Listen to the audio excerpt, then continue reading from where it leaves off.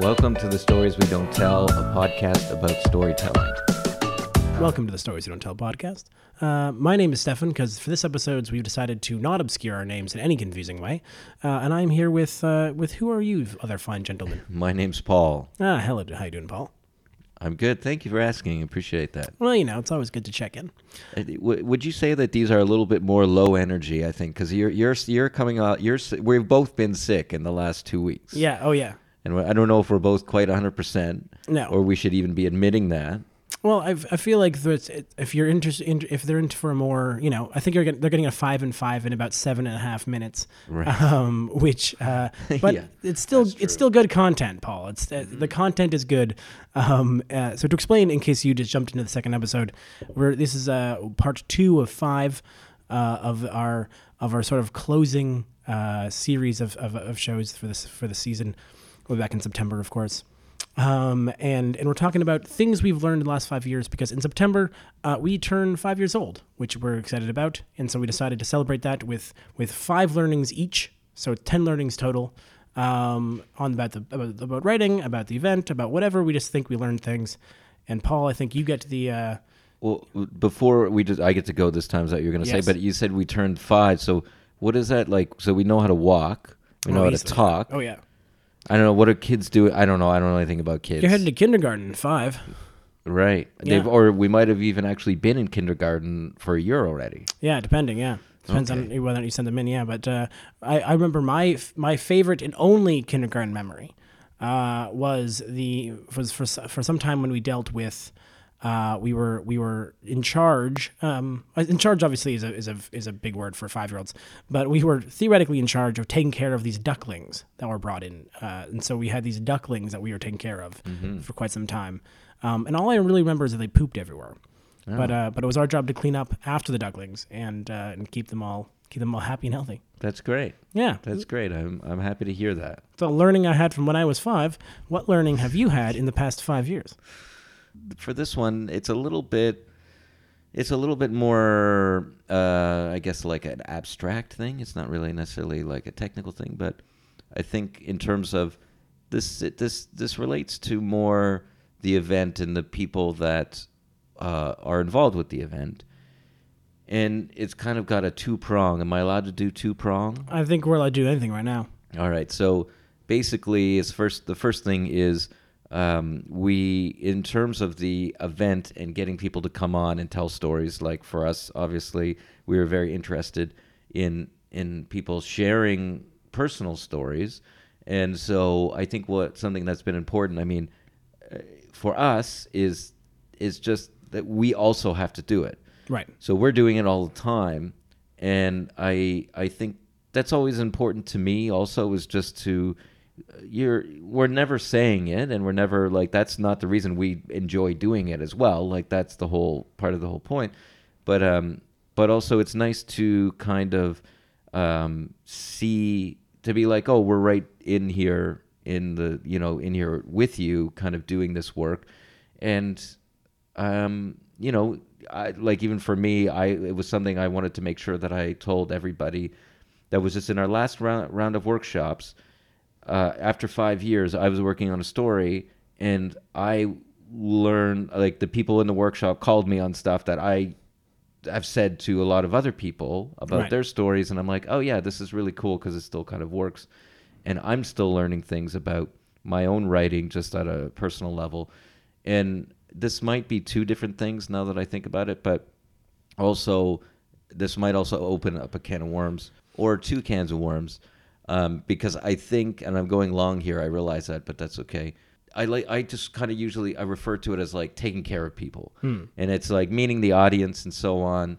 But also the people that are telling stories and making sure that they're, we're in an environment that is like, it's comfortable for people to be able to, share these things. Wait, and I think so I'll throw a question back for you to have a second, but I think that's the way I see those 2 things connected is the fact that, if we weren't bringing our own vulnerable stories or our own stories that we are struggling with into the workshops, then I think you'd be creating a harder space for people who are coming in fresh to feel like that's the space for it. You know, I remember thinking back even to like some of the very first stories and the conversations we had when we first started the whole thing.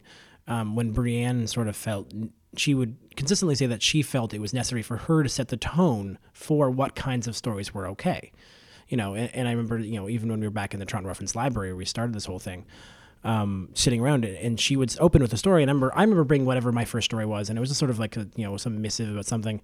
And then she told the story, and I was like, oh, that's what we're doing here, you know. And I think that's how I sort of see that connection, is that when you bring something that you're struggling with into the space, it allows and makes the space safer for everyone else to bring something that they are struggling with. So I guess mine, if I can go now, and I think you're gonna like this one. I think this one is gonna be. I'll be the judge of that. That's a good point. So my second one is quite simply that there is nothing that cannot be improved by editing. Oh yeah. Yeah.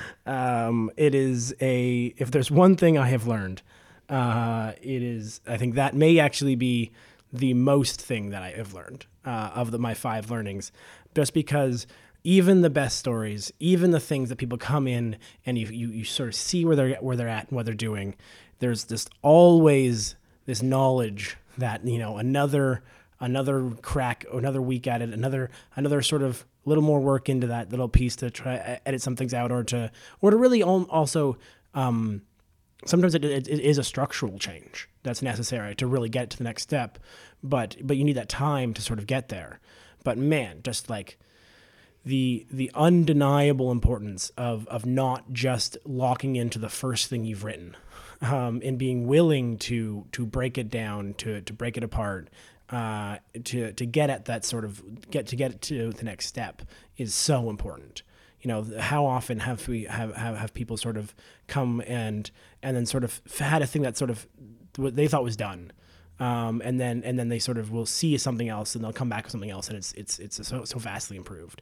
And I think that often I find myself holding really dearly on to the first thing I've written, and that is so often not the right idea. And so often I've written something else. You know, we were at a book launch, recently, and the author was talking about how he had sent it off to peer review, and review had come back, and one person had said great things, and one person had basically said rewrite the whole thing, and he was sort of quite thankful for that person who told me the whole thing, because he was like, it's better now. You know, like it is, you know, I had to go back and I had to figure out ways to make it work again. And you know, that reviewer, you know, improved the work. You know,